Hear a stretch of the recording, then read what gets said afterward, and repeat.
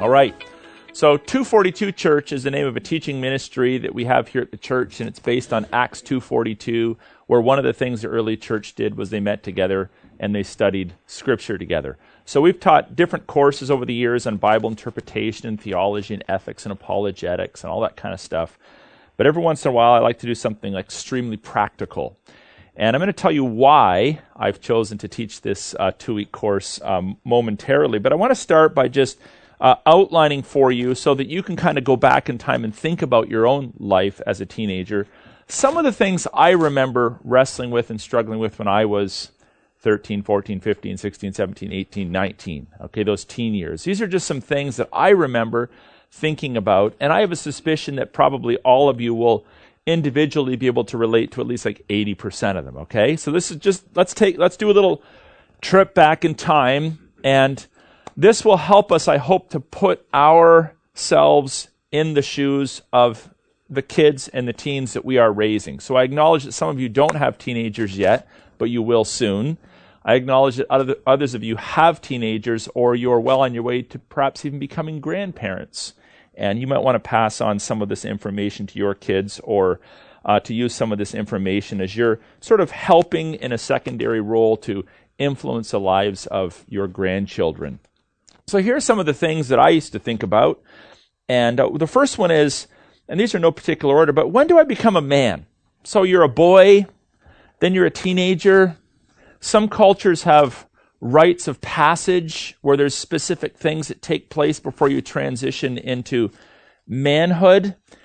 I never really knew when that was supposed to take place. I never had a dad at home from the age of 10 onward, so I wasn't quite sure even who was supposed to tell me, hey, Aaron, you're a man now, you need to start acting like a man. You have the rights and privileges of a man. So that was a question that I remember thinking a lot about. Another question that I thought a lot about is, what is my role in the home?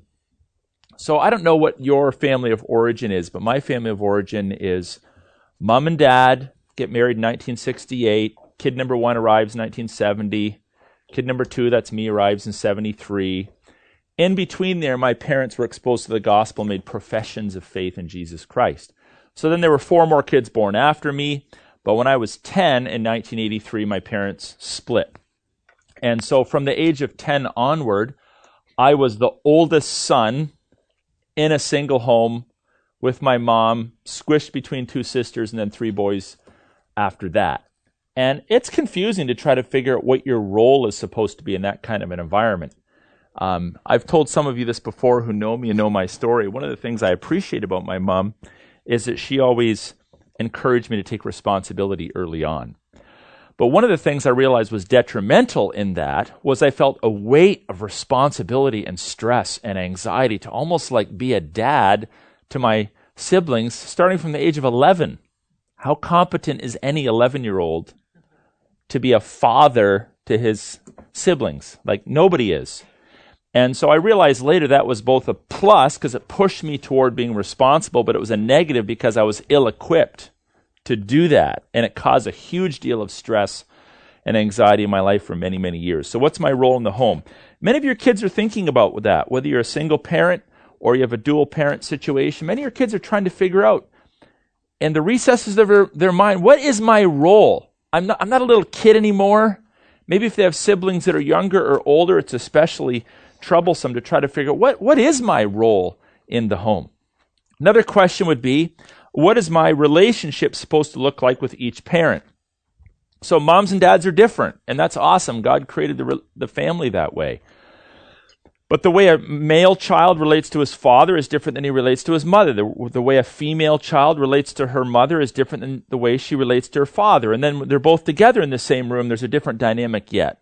And a lot of kids, I think, are actually struggling with understanding how am I supposed to treat mom versus dad versus mom, knowing that they're different personalities, they have different roles in the home. How do I get along with my siblings? I remember in our home, we solved our issues with flying plates and fists and broken chairs and yelling and the police being called.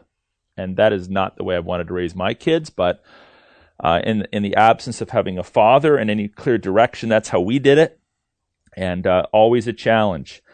Am I responsible for my siblings? This is a burden that many older kids feel for their younger siblings if the parents have split up, or if the parents are absent, or the parents are ill. These are challenges. Why is sexuality so hard? You know what it's like. You're all adults. You go from being a kid that's not thinking about issues of sexuality. All of a sudden, the hormones strike, and all sorts of things start to happen to your body, and it's confusing, and you have all these desires. You're not sure if they're good desires or shameful desires. And if people don't guide you and direct you, you can get yourself into a lot of trouble, a lot of sin, and a lot of lifelong challenges. How do I court a girl? I remember when I liked my first girl in grade 1. But as I got older and started to get more romantically interested in girls, I was like, how does this even work? I felt incompetent. Like, how do you approach a girl? How do you ask a girl out? What should you say to a girl? What shouldn't you say to a girl?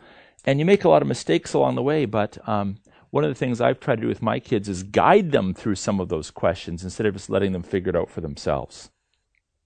My body is changing. Is it weird? I remember being like 10 and having all this leg hair, but having like no armpit hair till I was like 16. And I felt like, why do I have all this leg hair but no armpit hair? And you go to the beach and you keep your arms down and you didn't want to like let your friends know. And to make it worse, I went to a Catholic school and 90% of the boys were Portuguese. And so you'd go into gym class and they'd pull their shirts off in grade 9 and they're just like covered with hair, right? And so these are questions and sometimes embarrassing situations that teenagers find themselves in. What will I do for a job? What's life going to look like after high school?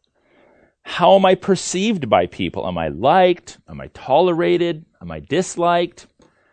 If I'm being bullied, is it because the person's just an idiot, or is there something wrong with me? You know, these are questions that go through young people's minds. Matters of faith. Is Christianity real? I think it's real. Is it real? I've been told it's real. Is it real? I don't want to give my life to something that's false. So you think through questions of the authenticity of your faith. And then I remember coming into a phase in my life where I started thinking a lot about the genuineness of my parents' faith. My dad left us. Is he really a believer? Is he not a believer? I'm not really sure. He hasn't really told me. Is my mom's faith genuine? Is my mom's faith real? Should I be emulating that? Should I be backing away from that? In the case of a broken home, why did the family break up? I never knew. My parents never fought. I never understood why my parents broke up. Still not clear to me totally to this day. But at the time, it was a confusing thing for me. Our family went through all kinds of challenges, and I didn't really know what the reason was. And so as I got older, I started getting kind of afraid of the prospect of being married because I didn't know what it was that brought marriages down, even though I'd come out of a relationship where the marriage had broken down. I didn't know what not to look for, or what to look for. I didn't know what the signs were of an unhealthy marriage. And that was a point of confusion for me right up to the time of my own marriage. How about education? Educational stress. Sometimes you're under the stress of writing exams or having a lot of work. I think my dominant feeling in high school was boredom. I didn't like high school. I didn't want to be in high school. I really didn't like any course except for like shop and visual arts. And even in visual arts, especially as you get into your grade 12 and 13 years and you get exposed to all sorts of weird perspectives, I'm not even sure I like that a whole lot. So education, there's stress, there's boredom. For some, there's excitement. How do I avoid bad influences? I was a Christian. I was saved young. Maybe wasn't super mature, but was definitely saved. And I didn't want my faith to be ripped apart by my classmates, my teachers. And so I remember thinking a lot about how do I insulate myself from the world? Should I be friends with unbelievers? If I should be, what should that look like? What do I do when the non-Christian girl starts moving my direction? These kinds of questions of how do I grow in my faith when I'm in high school? All of these things, and I'm sure there are many more, are questions that I had when I was a teenager. Can any of you relate? Now we're adults, right? Most of us are adults. There's a baby at the back. And I'm 45 years old. I've been an adult now for most of my life. And we can easily start to forget what life was like way back in those teeny bopper days. But now we have kids, or soon we'll have kids that are in that age bracket. And the question is, how can we help to guide them and give them the tools that they need to kind of get through those challenging years, and not just get through them, but also flourish and live for Christ during those years. So why this course? The reason why I thought this course would be helpful is primarily because I've noticed people start to ask me a lot of questions. Primarily. And I've always been one to believe that if people start asking you questions, you start hearing the same thing over and over again, maybe God is saying, hey, you should do something like this. So as my kids have gotten older, I've just noticed more and more people are kind of like looking to me and saying, well, what did you do? Like, what are some of the things you did to raise your kids? And I'm thinking, I remember doing that when we were kind of starting into the teen years, looking at some people that were in our church at the time. They've since moved away, and kind of asking them questions like, what are you guys doing? Or just watching how they shaped their family dynamic. So the primary reason why I decided to do this is because people started asking me. So what I want to do is I want to try to help equip you to disciple your teenagers through to adulthood. And we're going to then talk about several things. When to disciple them by speaking to them. What is the role of words in discipling and building up teenagers? What role does role modeling play? What are some activities, some actions you should be putting into practice in order to help your children grow? How should we pray for our kids? Here's a big one. How do you discipline a teenager? I think disciplining little kids is actually pretty easy. But disciplining teenagers becomes a little more complex. So we'll talk a little bit about that. What is the role of the church? So, you know the old proverb, it takes a village to raise a child. What's the role of the church? And am I taking full advantage of the church to help me raise my teenagers? How do I deal with extra difficult children? We'll talk a little bit about that. Some of you may have some questions about that. And then I want to encourage you, so this is under the heading of why this course. I want to encourage you to take full responsibility and to be highly proactive as a parent. I'm just going to give you a little observation. I have noticed that many Christians are very comfortable taking some measure of responsibility for their own spiritual growth. Some of them even try to take some responsibility for their own salvation. But many are taking responsibility for their own spiritual growth. They're reading Scripture. They're trying to avoid sin. They're confessing sin. They're in a small group. They understand that while God is sovereign over our lives, there's a personal responsibility on each of us to grow in our walk with the Lord. However, when it comes to parenting, I would say more Christians than not tend to say things to me like, well, it's just whatever God has in store. They throw it on God. I got this difficult kid, well, I guess that's God's will. I'm just going to throw it on God. Now, I'm big into the sovereignty of God. But I'm also big into human responsibility. And human responsibility is something that we all need to take to heart when it comes to following God's word and raising kids. So we are largely responsible. Okay, I believe in the sovereignty of God. But the way your kid grows up, the way your kid thinks, the way your kid acts is largely a reflection of what you have done or have not done. I'm not saying that to shame or condemn. I'm saying that to encourage you to be incredibly proactive in your parenting. Don't do the whole let go and let God thing. Don't do the whole I'm just going to pray for them but not say anything thing. Be as proactive as you can possibly be as a parent, and I believe God will bless that. There are certain things that He wants you to do as a mother or father to maximize your children's spiritual development. Why me? Why am I teaching this course? Let me just give you a few things that I think might be helpful for you to hear. First of all, I used to be a teenager, as did you. And the fact that I've been there, done that, allows me to be able to speak with some measure of intelligence into the lives of other parents and other teenagers. Secondly, I spent 8 years as a youth pastor, 8.5 actually, in 2 different churches. So I ministered to middle schoolers, high schoolers, and college students in 2 different churches, both in Windsor and in St. Thomas. And so I spent a lot of time working with young people, teaching them every week, leading small groups, taking them on mission trips, counseling them, and so forth and so on. Third, as I've already mentioned, I've had 5 teens of my own, boys and girls, with very different personalities. And so I've been able to learn a lot. And finally, Susie alluded to this on Sunday, although I never even asked her to. Pastorally, I am pro-parent and I am pro-teen. I am pro-parent and I am pro-teen. I'm not just here to help you along to be a better parent. I hope that by helping you, I'll be of some help to your kids, because I have a huge heart for the young people in our church. I love them dearly.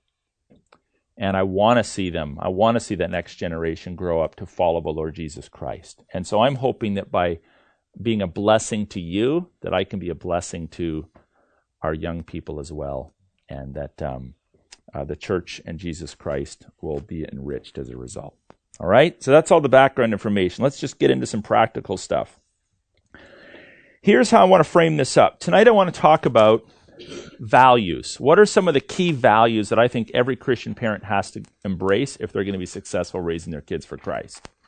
Next week, what I want to do is kind of just go back and take the probably 3-year-old up to 18 or 19-year-old age groups and just divide them into sections and talk a little bit about, okay, here's some things that I think you should do in this age category, here's some things I think you should do in this age category, here's some things I think you should do in this age category, and here's some things I think you should do in this age category.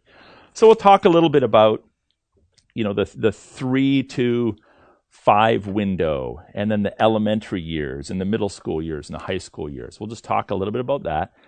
And I think I'm even going to touch on some of the things I'm starting to learn and think about as I become the father of adult children, which is like super weird, by the way. It's just super weird. But some things I'm learning as I'm moving into those years. But tonight, I want to really talk about values. So I'm going to suggest to you that ground zero of Christian parenting really boils down to what your values are. When we started this church 17 years ago, one of the things that I noticed as a result of my past church experiences is that most churches have most churches tend to have a pretty good doctrinal statement that they've posted. They're pretty firm on what they believe about God and Jesus and salvation and all that, even if they're wrong. They have a doctrinal statement. But they don't necessarily spend a lot of time thinking about how do you create a certain culture in a church? How do you bring unity of mind and spirit in terms of methodology and culture and environment and priorities and all that kind of stuff? So one of the things that we did early on is we created something called core values. And we started off with 7 of them, and then we whittled them down to, I think, 4 or 5. And we've reworded them over the years. We have 4 now. We call them our 4 pillars or our 4 vertical values. But the point is that what those things do is they're not in addition to Scripture, but they kind of declare out loud, what are the things that are really, really, really important to us that we want to see reflected in our ministry strategy? And, we talk about them, unapologetic preaching. So you should never come to church and say, wow, I can't believe they're preaching from the Bible, right? Or unashamed adoration. Wow, people are not actually afraid here to worship, right? So when you have values, they should be reflected in how you practice. And likewise, I think successful parents have clearly defined in their minds what their parenting values are. And unsuccessful parents often flounder because they don't actually know what their parenting values are. They may have a doctrinal statement in their head of what they hope their kids believe when they become adults, but they've never really thought through values. Now, your values don't need to be exactly the same as mine. I mean, you can adapt these to your your own purposes, but I want to share some values that I have found to be super helpful in raising my kids. But before we do that, I want to do a little exercise with you. So, does anybody here forbid their female children from wearing pants? Anybody? Okay, good. So we can just use the generic stick man, okay, which represents both a man and a woman, okay? So, this is your child. Okay, this is your child we're just going to pick an age. You can apply this to any age category. This is your child today at age 13. This is your child at 20. The question I want you to be thinking about is, what is your mental image? What is your preferred future for your 13-year-old? When your 13-year-old gets to this stage, what do you hope that person will be like? So I want to give you a couple minutes to jot down some words. Make them all like adjectives. Use descriptive words. What are some things that immediately come to your mind? Even if you're like, I don't really want to write this down, I'm realizing in the exercise that it's probably not a great word. Be honest with yourself. What would you say are your dreams, your preferred future? This is your preferred future for your child. And I'm doing this because I want to kind of challenge you to think clearly about where you want to go as a parent. Thinking past tomorrow. Thinking past this term in school. Thinking past this challenging year. What do you hope your 20-year-old's going to look like and act like? Now, as you think about that, and we've done this exercise, by the way, in our church. We've done this with our staff, where we draw a stick figure and we're like, okay, what is the typical harvestite like? And we start to throw down a bunch of adjectives, and it helps us to get a feel for the kind of people that actually typify our church. And then we ask ourselves questions like, is that what we want? Like, are we on track, or are we missing anything? So as you think about this, you may already be, because you're believers, thinking, you know what, I'm not sure I know. I'm not sure I'm really thinking a whole lot about what I want my kid to be like at the age of 20. Or I'm starting to realize, as I'm jotting those adjectives, there's not a lot of like Christian words in the list. I want him to be rich. I want him to be super good looking. I want him to be gone. What is your preferred future for your child? What is your mental image of the kind of adult child you want? Is it clear in your mind? Now, just kind of set that aside and let me run through a whole list of what I would just call dominant parenting values. Dominant parenting values. These are things that I have observed in our church and in other churches I've been in that tend to typify, hey Nagum, that tend to typify how parents raise their kids. I'll just jot them down here for you. These are in no particular order, but one of them might be true of you. In fact, I hope one of them is true of you. The first parenting style I've noticed is the textbook parent.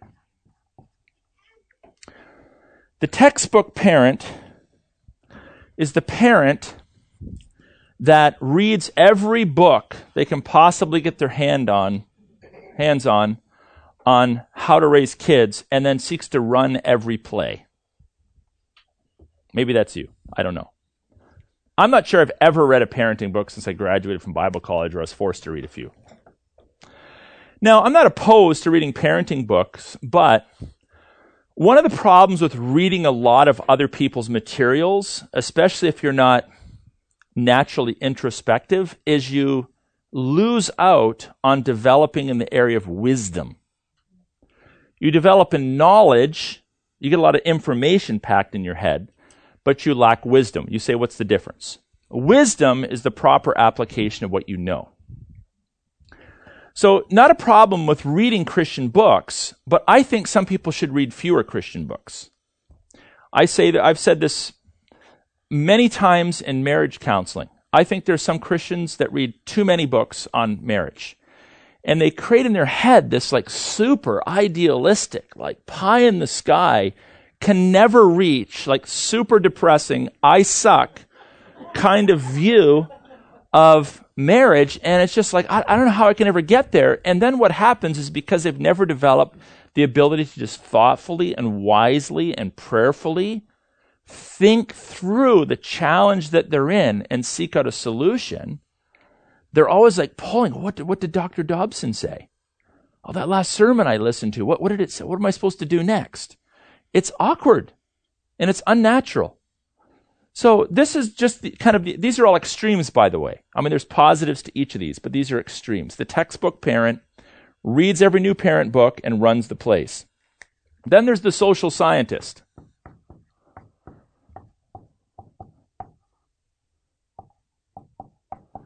The social scientist parent is probably a parent that studied psychology or social work or social sciences in university. Sorry. They have a BSW or an MSW, or they're a social worker, or they're a therapist.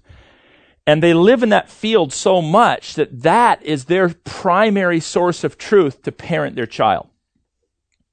And the problem is that many of those theories are either humanistic, unbiblical, or just insufficient without scriptural truth to balance them out in order to raise your kids.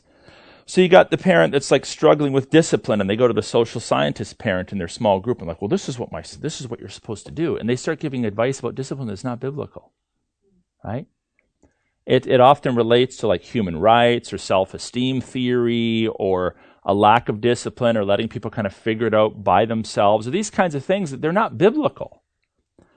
But they're the social scientist parent, and they're experts because they have a degree from a secular school on it. Now we can learn from social scientists, but we need to be careful not to use their findings as our primary source of truth. The third one is the athletic parent. This is the parent who their primary goal for their child is fitness and winning. No offense to those of you who have awesome athletes for kids like Sarah Moore, okay? But this is, again, an extreme, right? Where their primary goal, they're thinking, what do I want my kid to be at 20? Oh, I want him to be in the NHL.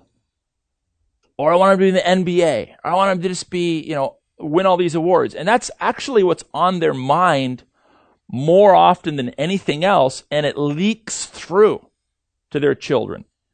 And so the child grows thinking, well, what my parent primarily wants of me is to be a winner. And that's defined on how I perform on the court or the ice rink or the badminton court or whatever it might be. And here's the problem with athletics. Athletics is not innately wrong. Like you're competing.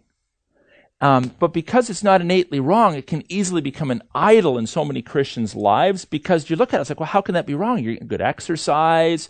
I mean, aren't we stewards of our body? It's good teamwork. You get to, you have an athletic build or whatever it might be, and I can think of no wrongs here.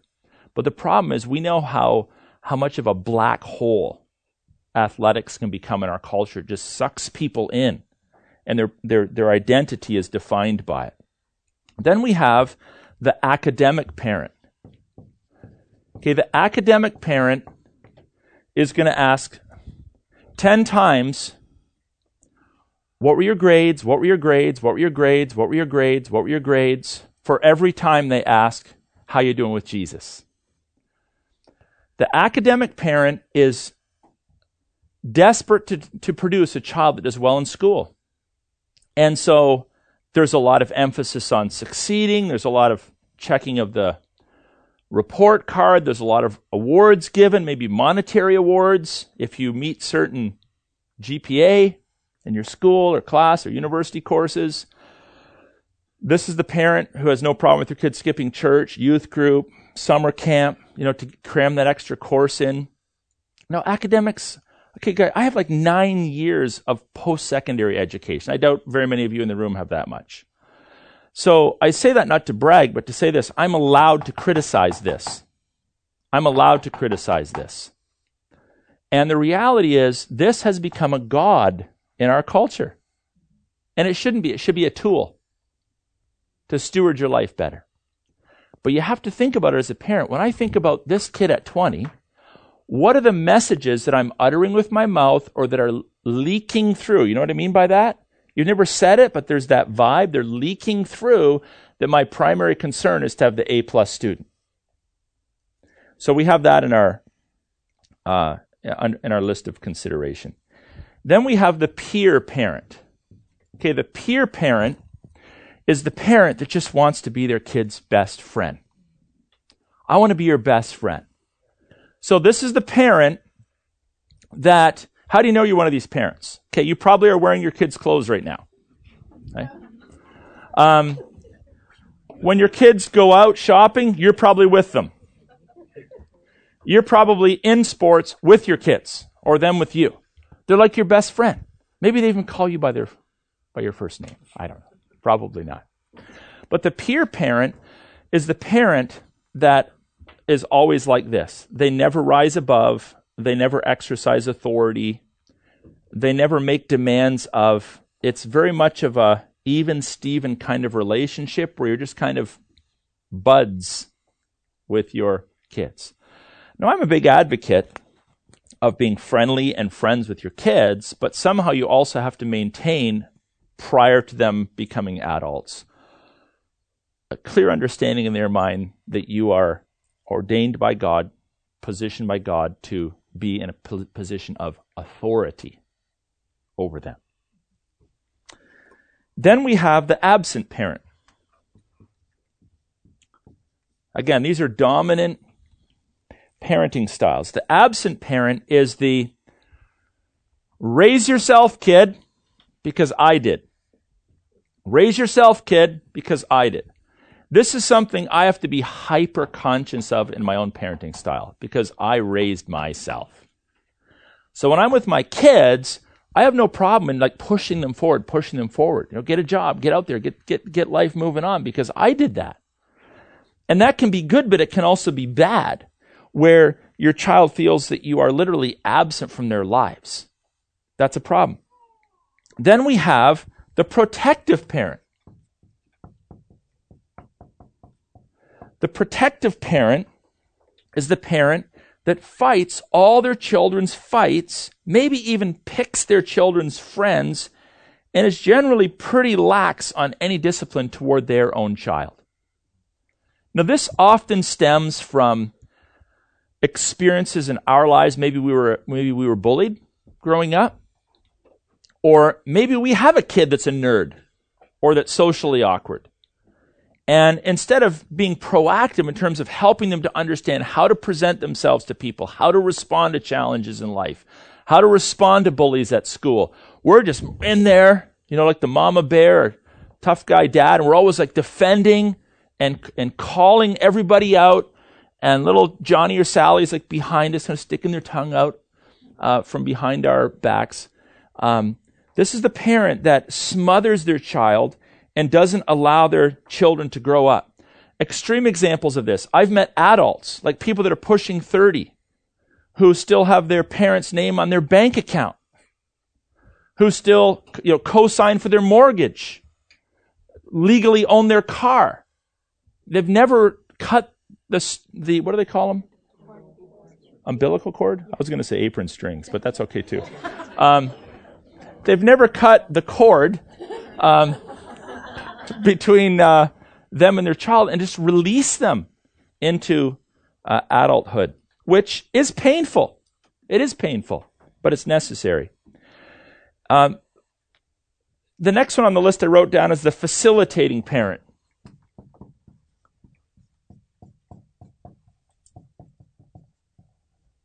Okay, so the facilitating parent is the parent that says, you shouldn't do that. You shouldn't date her. You shouldn't go there. You shouldn't say that, but yeah, I'll pay for it. Yeah, I'll drive you there, and yeah, I'll help you do it. So it's the parent that says, well, I don't want you to do this, but they encourage their kids to do it. I remember many years ago having a parent come to me and they're like, I got a problem. My kids are alcoholics. They're drinking all my beer and everything else. I'm like, where do they get the beer from? Well, I give it to them. Well, stop giving it to them. Oh, I couldn't do that. Like literally, I couldn't do that. I'm like, well, then I got nothing for you. My kid's dating an unbeliever. Oh, really? And they're a believer. Yeah, they profess to be a believer. They're dating an unbeliever. Okay. How is it that your 15-year-old is dating an unbeliever? Well, they're hanging out at their house. They're going away with them. How are they getting there? Well, I'm dropping them off. I'm driving them there. Or I'm letting them use the car. Or just wait, they don't have a job. How are they paying for this? Well, I give them money. And you have that kind of, we do that. We give mixed messages. I don't want you doing this, but in a moment of weakness or we feel bad for the kid or whatever, we actually facilitate with our resources a lifestyle that's wrong. It's like the parent that says, oh, my kid's now engaged to an unbeliever. They're getting married. Who's paying for the wedding? Well, we are. Well, don't. Right? Why would you do that? Don't accommodate evil. So there might be more, but these are ones that came to my mind when I just kind of thought through parents that I met over the years. And all of these get a big X. So what is the kind of parenting that we want to move toward? Very simple. A discipling parent. I really believe this is what it all boils down to, folks. If you're going to be a Christian parent, what are you doing? At the end of the day, your 13 to 20 goal should be, I want my child to passionately follow Jesus. That's what dominates my thinking. That's what dominates my language. That's what dominates my prayers. Yeah, I want them to be good on the court. Yeah, it'd be nice if they did well at school. I want them to have friends. But you know what? Those are all secondary to me. I want my child to be a follower of Jesus Christ. So here's what I need you to be thinking about. I'm not going to ask for a response. I need you to be thinking about whether this is actually true of you. Because we're in a church building now, and it's easy to say, oh yeah, that's what I want. But I want you to actually think about it. When you picture in your mind your child at 20, they've made it through their teen years, are you actually committed above everything else for them to become a follower of Jesus Christ?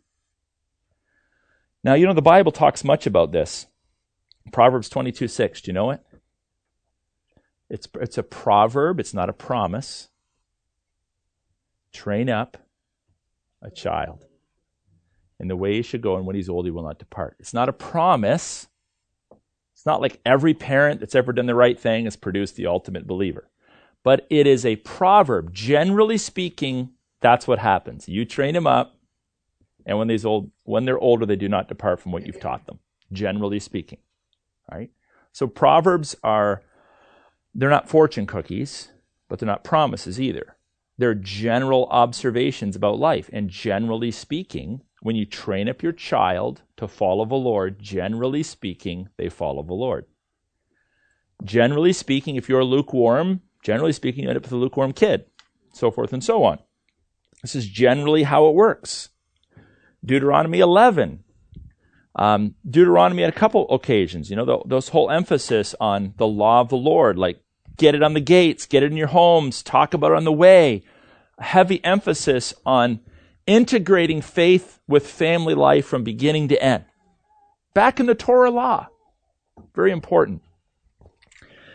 And, of course, there's Ephesians chapter 6, verses 1 to 4, which talks about a father's role not to exacerbate their child, but to raise them up in the Lord. 1 Corinthians 11:1.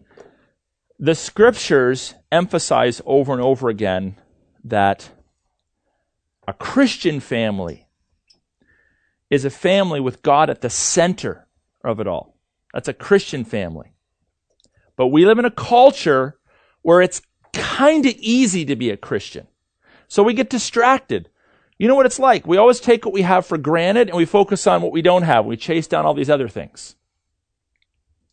But the time will come, in fact, I would say the days are upon us now, where it is becoming increasingly difficult to be a really committed believer. And I think it's going to get worse.